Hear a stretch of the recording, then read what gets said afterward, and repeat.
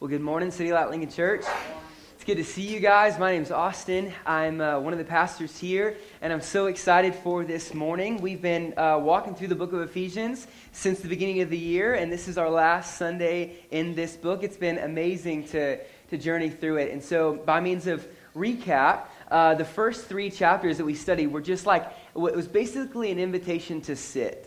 Right? Like, hey, here's your identity. Here's what Jesus has done for you. You don't need to work harder. You don't need to try more, whatever. No, like, Jesus has done everything he possibly can for you and in you. And so you simply get to rest and sit in your identity with Jesus, right? Like, that's what he's done. And the next 3 chapters, the last few, like, month or two that we've been studying it, have been an invitation to walk, right? So we get to sit in our identity, and then now we get to walk in activity, right? Gospel activity. And so this is what it looks like in the home, with friendships, on all those different levels, right? And commentarians have actually looked at this book and said these last, really 10 verses are basically changed from an invitation to sit and stand, sit and walk, to an invitation to stand, right? Like, this is the last invitation. So we sit in the identity of the gospel, we walk in the activity of the gospel, and then lastly, we stand firm, right? So this is what we're getting to,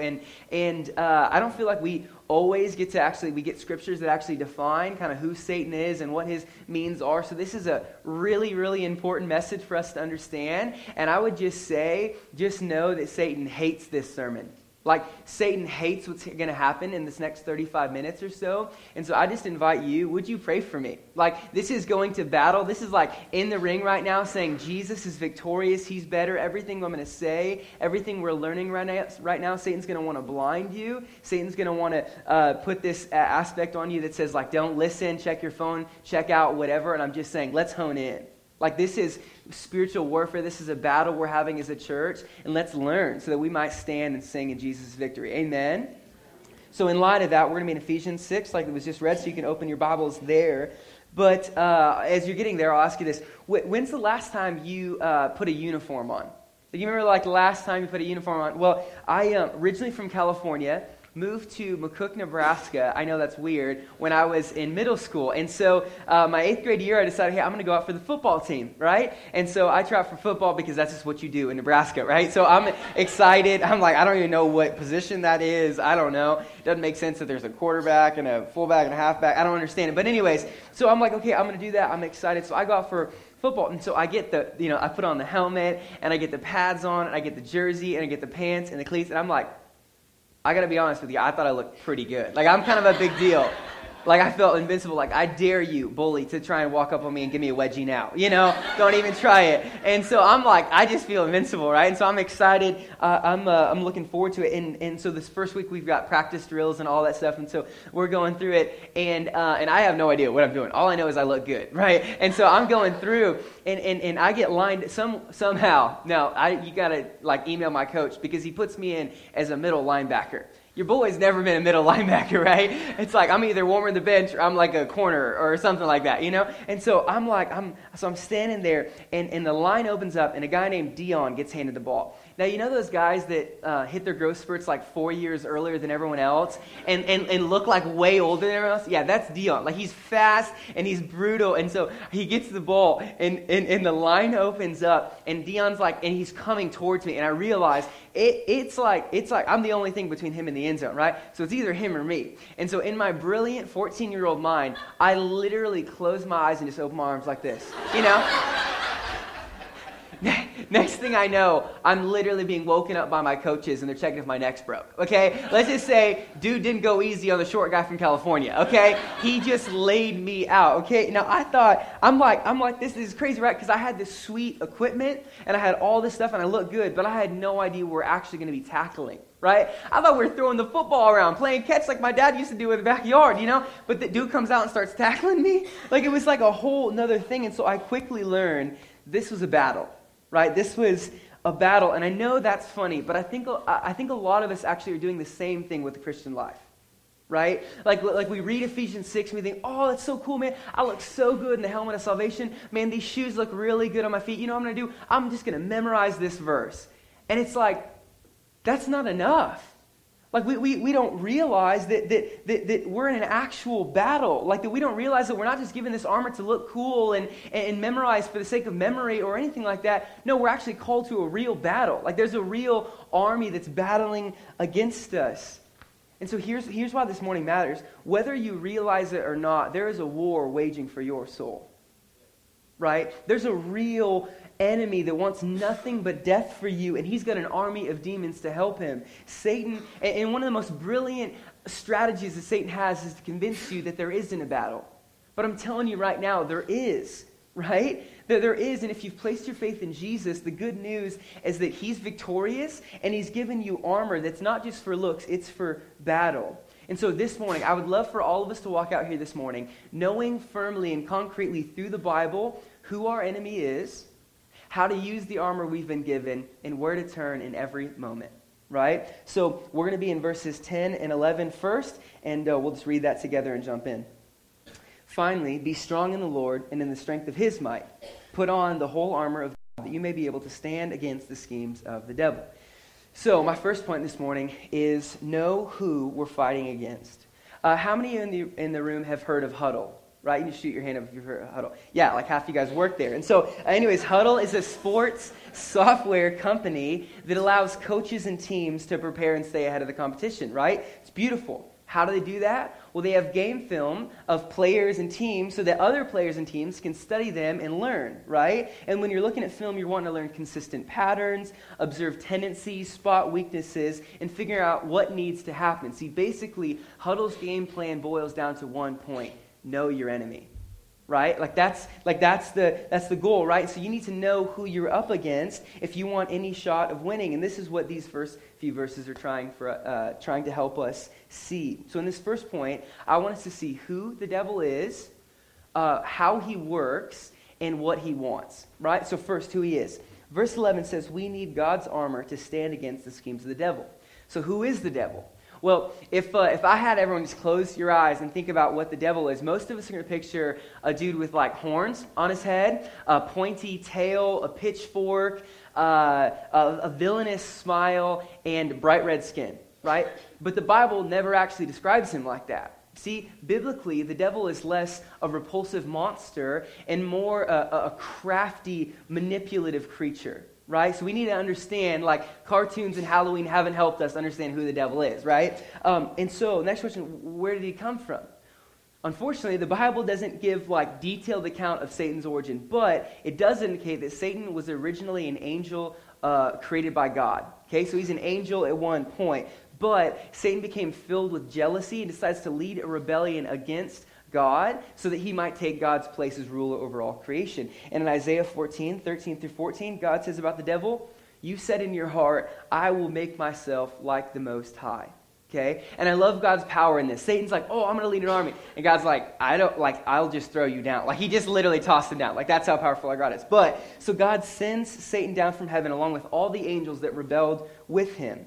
So Satan is responsible for the fall of man. He tempted Eve as she believed his lies, right? He twisted God's word, and Eve fell into his trap. And then since then, Satan has been perfecting the art of deception in all of our lives. So think about it this way. I'm not like very smart or anything like that, but if you give me 50 years to study math, I'm going to know a lot. Or if you gave me 150 years, oh my gosh, I'm going to know like a ton. Or if you gave me 1,500 years, I'm going to be smarter than Einstein, right? Like there's no doubt. And so in the same way, Satan and his army have had thousands of years to master the art of deception. Like they've tried everything. They know what works and what doesn't work. They know what compels this and what doesn't compel this. They know, it just had this strategy that's worked over so long. And so hear me when I say this. If we try to face Satan on our own strength, we fail every single time. In and of ourselves, we are no match for the enemy. That's why Paul basically says the same thing in verse 10. You need God's strength, right? And he says this basically the same thing in verse 11 and 13. You need God's armor, right? We are no match for the enemy in and of ourselves. He's crafty, he's manipulative, all those things. And so the next question that comes to mind is how does the devil stack up to God, right? Now, when we talk about the devil being crafty and powerful, we have to be careful not to overstate that, okay? Like God is God. right? Everything else has been created by God and is therefore limited for the simple reason that it has been created, okay? Compared to our God, Satan is just a dog on a leash, right? And so I just want to give you 3 ways the devil is not like our God. And the first way is that God is omnipotent, okay? God's omnipotent, meaning that he's all-powerful. And the devil isn't, right? Like, God can do whatever he wants. He can do anything he wants to do. And the devil, just like us, can only do what God permits him to do, right? This universe is God's universe. Not even hell is Satan's. God created hell as a place to send Satan and his followers for all of eternity forevermore. Number 2, God is omniscient, meaning that he's all-knowing. And this isn't true of Satan. Satan doesn't know everything. And true, he knows a lot. And true, he might be a great guesser, but the ways of God must constantly surprise him, right? And he has no more certainty about what will happen in the future than either one of us do. And the third thing is that God is omnipresent, meaning he's everywhere at once. That's what his ability does, right? Satan is a created being. Satan can only be in one place at one time, so he must either tempt one person at one place in one time, or he has to extend his influence through one of the other spiritual beings that fell with him. Tracking with me? So, although the devil's influence is widespread, right?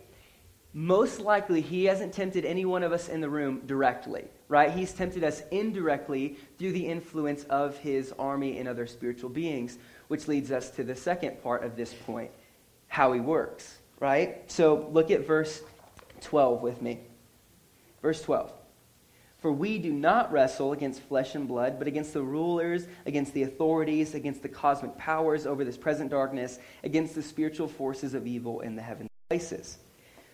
So we see 2 ways the devil works. And the first is that the devil works strategically through his army. All right? John Stott, theologian, pastor, says this: bear in mind that they have no moral principles, no code of honor, no higher feelings. They recognize no Geneva Convention to restrict or partially civilize the weapons of warfare. They are utterly unscrupulous and ruthless in the pursuit of their malicious designs. Satan works through his army, and this army is fierce.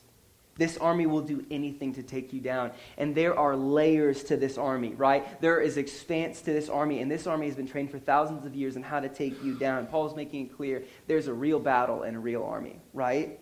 And next, the second way, we see that the devil works strategically through distraction, okay? Through his army. Second thing is through distraction. So for Paul to point out that this battle isn't between flesh and blood should show us that Satan wants us to think it's between flesh and blood. You get that? Paul's saying it's not between flesh and blood. Satan's saying, no, it is, right? That's like they're going, so he's wanting to distract us. And listen, this isn't denying that there isn't a struggle physically. There is, right? Hunger, poverty, abuse, all those things are physical and they are real. But over and under all of that, the battle is actually spiritual, okay? And in America, we are so prone to explain everything away with scientifically and factually and medically that we normally cringe if someone suggests that the cause might be spiritual, right? And so, like a brilliant, manipulative creature, Satan distracts us with our American tendency to just focus on the surface.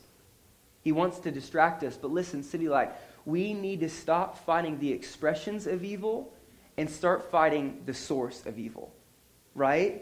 And in other words, fighting flesh and blood is like me going to my backyard and picking dandelions, like the weeds back there, hoping that they don't come back. But that actually won't work. Like, I need to go and dig up the root of it for it not to come back. That's the difference between battling flesh and blood and battling spiritual forces, right? Evil itself. And so hear me when I say this.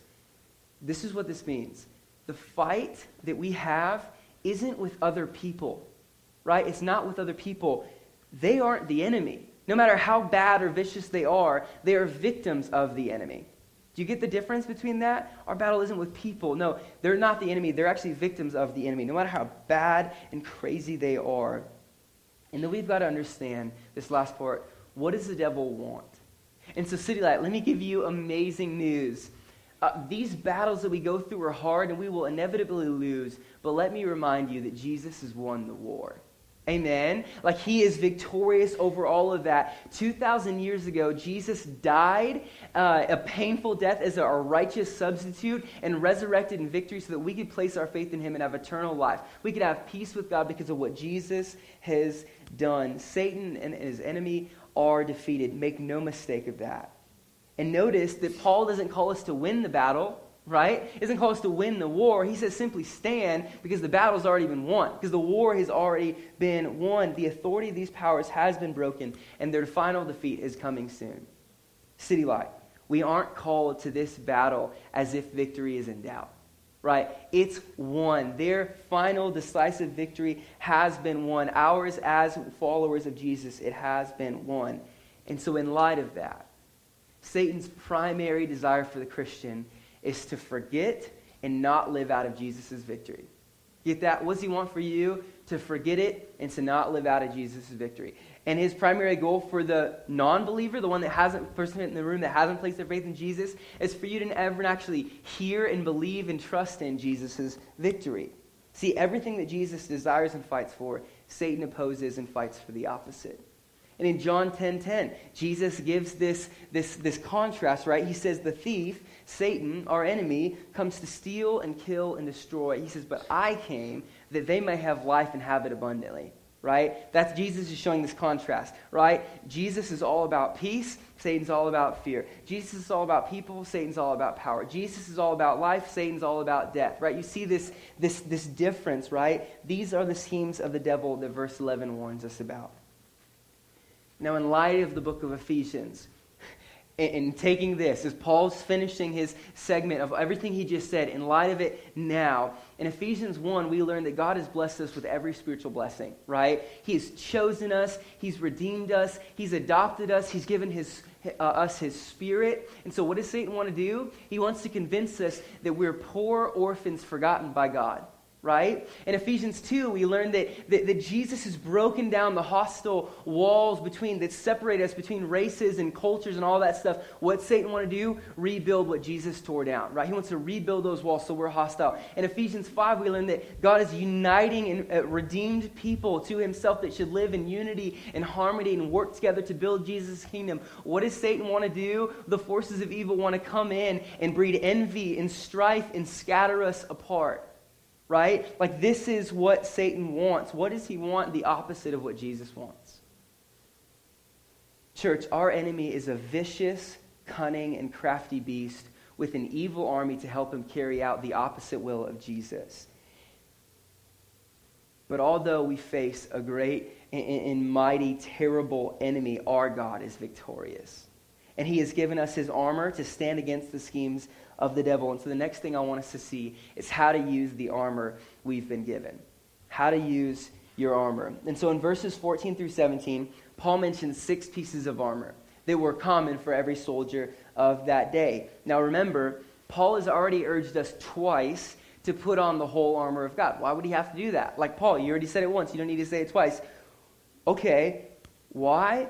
Because we forget daily to put on the whole armor of God, and we try and battle Satan in our own flesh and our own power, right? We try and do that. So if you can imagine a turtle without its shell, like I don't know if I've ever seen it, but if you can imagine that, it's defenseless, it's sad, and it's an easy target. But that's what we're doing if we sinfully neglect to put on the whole armor of God. Listen, some of y'all are trying to fight Satan in your PJs, looking like a turtle trying to cross the road without its shell. Hashtag put that armor on, like get it on. And so I'm just going to walk through these pieces of armor. And the first one is the belt of truth in verse 14. Now, a soldier's belt would hold everything in place. So why is truth the belt for the Christian? Okay, let's interpret what he means by truth by the book, Ephesians, that he's quoting. Ephesians 1:13 says the word of truth is the gospel. So what is this truth? The gospel. And then the last 3 chapters of Ephesians is explaining how this truth, the gospel, plays out in our lives. See, truth holds together our doctrine and our duty, right? Things we know and things we do. Truth holds together our identity and our activity. See, it's not enough. He's showing us it's not enough to simply know the truth. He says in verse 14 that we have to fasten on the belt of truth. So we live it out. We don't just know it, but we actually live it and experience this truth. Right? That's the belt of truth. Then we get the breastplate of righteousness at the end of verse 14. Now, a breastplate was a metal piece that a soldier would wear to cover the front of his or her body. So the primary use would be to protect your most vital organs, especially your heart. And this is what the breastplate of righteousness does, right? And listen, I know what's coming into this.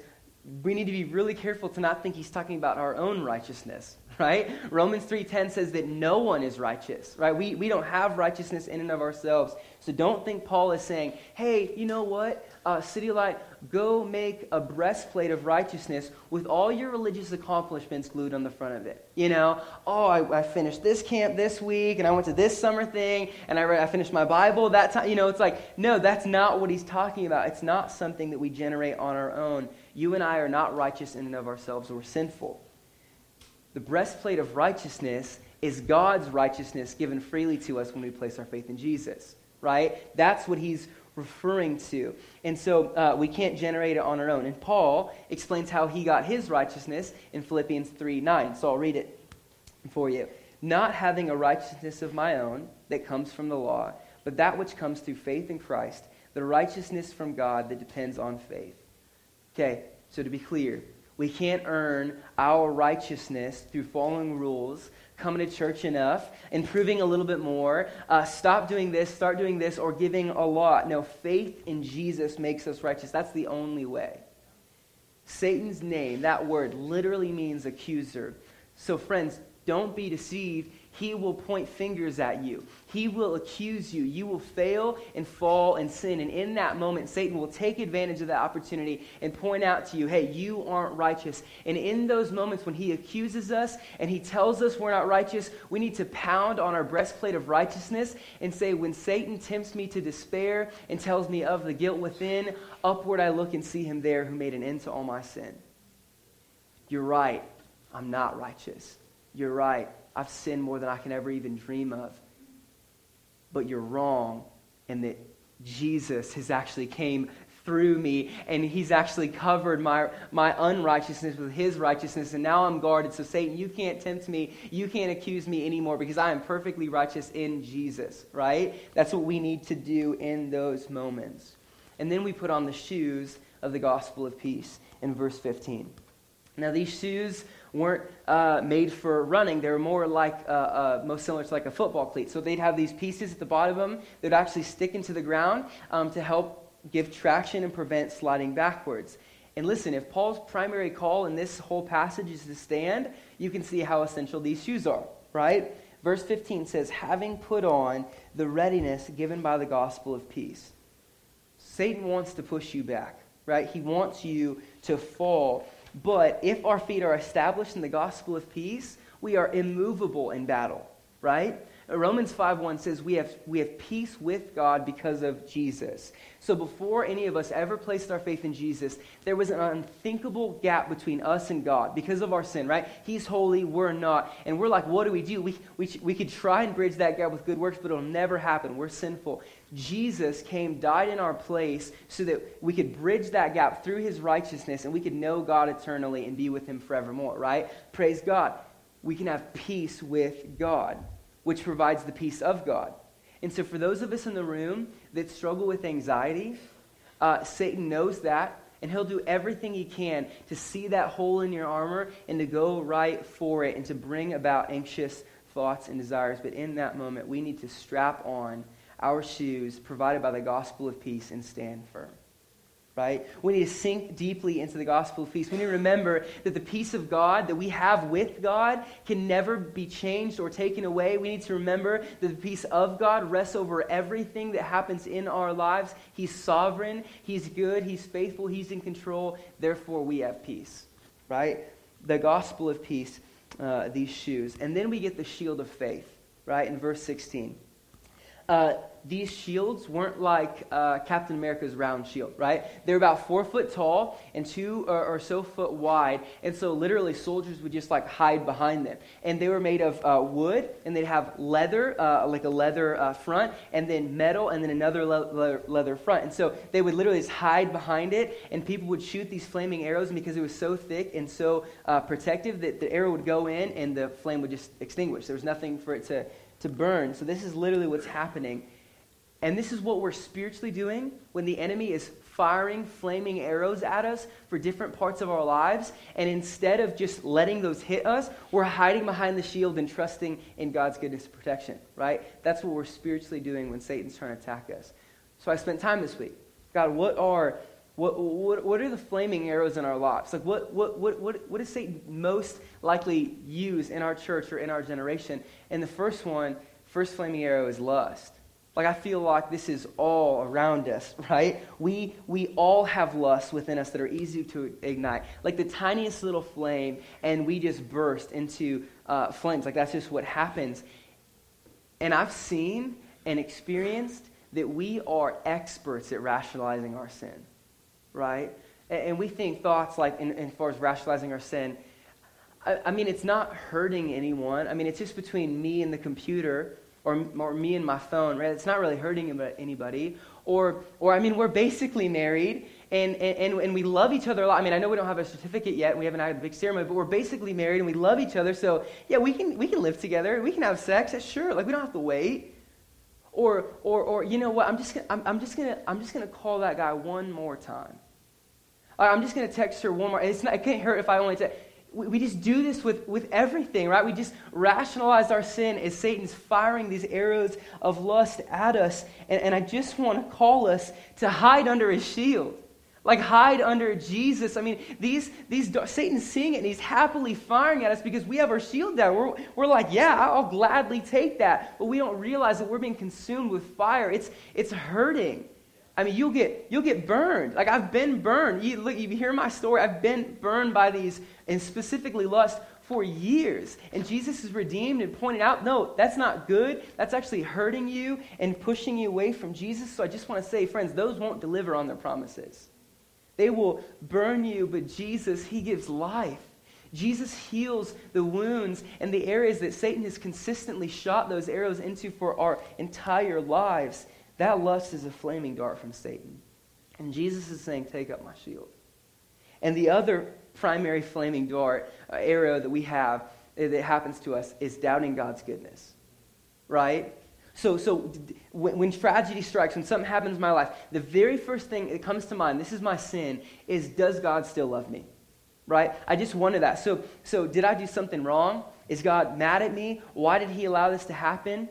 I mean, when trials come, when family members die, when finances fall, when you lose your job, when your spouse cheats on you, when you have a miscarriage, when everything in life seems to fall apart, Satan is taking that opportunity to fire at you as many arrows as he possibly can to doubt God's goodness. And each one will question the goodness of God to you personally, but City Light, we can hold on to Scripture, and we can cling on to Scripture and remember that our God has good plans for us. Our God is a good Father. Our God cares for us. Our God died for us. Our God weeps with us. Our God is making all things new. When the flaming arrows are flying in to doubt God's goodness, we grab our shield with our weak hands and we hide underneath it. Amen? We have that shield to hide under all these arrows to say, no, God's not good. And we say, yes, he is. I can point the Bible and say, yes, he is. And then we get the helmet of salvation in verse 17. See, helmets in these days were so heavy duty that they would really, you could only your eyes and your nose and your mouth briefly were exposed. And our helmet of salvation is our assurance of salvation, right? The confidence that God has saved us and holding on to us. A helmet, like anything, is a confidence builder. Like, you put a helmet on me, and I might take Luke. I don't know. That'd be stupid without a helmet, but maybe I could. I don't know. It's a confidence builder, right? You're like, I'm protected. The most vital part of me is protected. And so in John 10:28, Jesus reminds us that no one will snatch us from his hand. That no one will take us from our Father, right? That's our confidence. Not that we have strength to hold on to God, but that the fact that he'll never let go of us. And picture this helmet of salvation, this assurance of salvation, placed personally on your head with the nail-pierced hands of Jesus the moment you placed your faith in him. Like, that's what happens, the helmet of salvation, the assurance that you will be saved. Why? Not because you're good, but because Jesus is good. And then lastly, we get the sword of the Spirit, which is the Word of God at the end of verse 17. Now notice, that every other piece of armor is defensive, right? But this one is offensive, right? The sword is offensive. And so Paul's saying that our sword, the sword we have to fight off the enemy, is our Bible, right? God's word. And in Matthew chapter 4, Satan comes to Jesus and he tempts him several times. And every single time, Jesus resists that temptation. How? By quoting his Bible, right? He simply quotes his Bible. So Jesus' sword was sharp, right? And he knew how to use it. Oh, and by the way, just talking about how legendary Jesus is, he fights Satan by quoting 3 verses from Deuteronomy. You know, when's the last time you spent time in Deuteronomy? You know, it's like, it doesn't happen very often. But to be clear, Satan knows the Bible better than you do, right? Satan knows the Bible better than you do. He's had thousands of years to study it, to learn it, and he will come to you, and he will even use it to twist those words, God words, just slightly so that you would believe a lie, right? This is the natural outflow of it, and so this should motivate us to know the Word of God even better, right? So when Satan comes and tries to twist the Word of God, we stand on the truth, say, no, that's not what it says. This is what it says, right? But if we don't know the word, we don't have our sword is always going to be sharp, right? Our knowledge of the sword doesn't change that, but our willingness and our ability to wield it does. And so Paul is urging us to take up the word of God. Take up your sword. And we do that by reading God's word. We do that by meditating on God's word. And we do that by memorizing God's word and implementing it and actually applying it into our lives. And so City Light, let's use our Bibles to fight sin. Now, can you picture this soldier?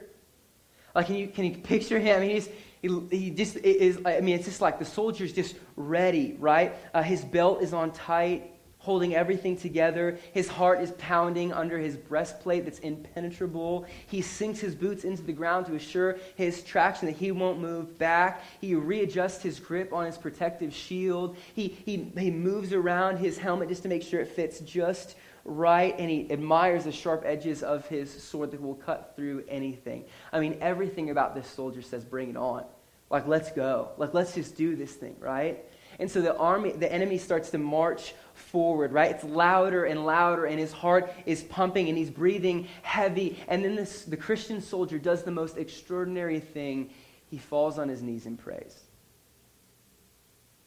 showing us that no matter how amazing our armor is, it has no power without being commanded and led by our victorious commander. Amen? Like this soul just like literally falls to his knees and just says, no, I'm going to rely on you. And so the last thing we need to know is where to turn in every moment. Where to turn in every moment. Let's look at verse 18 together. Praying at all times in the Spirit, with all prayer and supplication. To that end, keep alert with all perseverance, making supplication for all the saints. Okay, so prayer, if you're thinking about it, isn't just another piece of armor, right? But John Piper likens it to a wartime walkie-talkie, which I love, okay? Prayer is like a wartime walkie-talkie. And so he says, this is John Piper, prayer is primarily a wartime walkie-talkie for the mission of the church as it advances against the powers of darkness and unbelief. It's not surprising that prayer malfunctions when we try to make it a domestic intercom to call upstairs for more comforts in the den. God has given us prayer as a wartime walkie-talkie so that we can call headquarters for everything we need as the kingdom of Christ advances in the world. Beautiful and convicting, right? And notice in verse 18, it says, Paul says, now we pray in the Spirit. And so simply put, the Spirit of God allows us to pray to God, right? So we come to the Father through the Son, Jesus, by the Holy Spirit. And because of God's Spirit, we have constant, uninterrupted access to God. Like, this is crazy, but the Spirit provides that. He provides that in our lives. And Paul gives two distinctives of Spirit-filled prayer. And the first is that prayer is comprehensive, right? Prayer covers a lot of things. And so in verse 18, he gives 4 alls. You notice that? He gives 4 alls. The first is praying at all times. So this is a beautiful reminder that at all times we can pray and come to God, right? When we wake up in the morning, when we're mowing the lawn, when we're brushing our teeth, when we're in the shower, when we're driving to work, and when we're tempted, we can come to God in every single moment of our lives. And then the second one is praying with all prayer and supplication. Okay, this is similar to all times. Paul is showing us that we can pray for a myriad of things. We don't simply need to pray. We don't only pray when we feel like we're losing and we're in trouble. We don't only pray for the big things in our lives. No, we can come to God with every single aspect of our life. He wants to be in every area. Third thing, praying with all perseverance, right? Praying with all perseverance.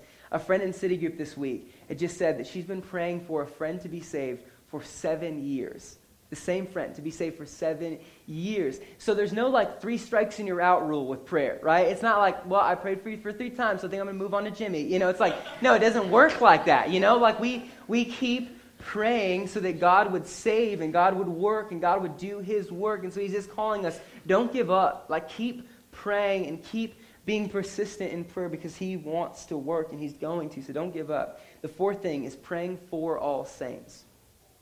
Remember, as we are fighting, we have to remember that we're not fighting alone, right? Like every single one of us is going through a battle. We are part of Jesus' army. And the people you're sitting next to and around, they're also going through a battle right in this moment. And so let's pray for one another. Let's spend time lifting each other up and praying for strength. And in verses 19 through 20, we see that Spirit-filled prayer is about gospel boldness, right? It's for gospel boldness. And so let's finish up with 19 through 20. And also for me, this is Paul praying. So he's saying, pray, also for me, that words may be given to me in opening my mouth boldly to proclaim the mystery of the gospel, for which I am an ambassador in chains, that I may declare it boldly as I ought to speak. Okay.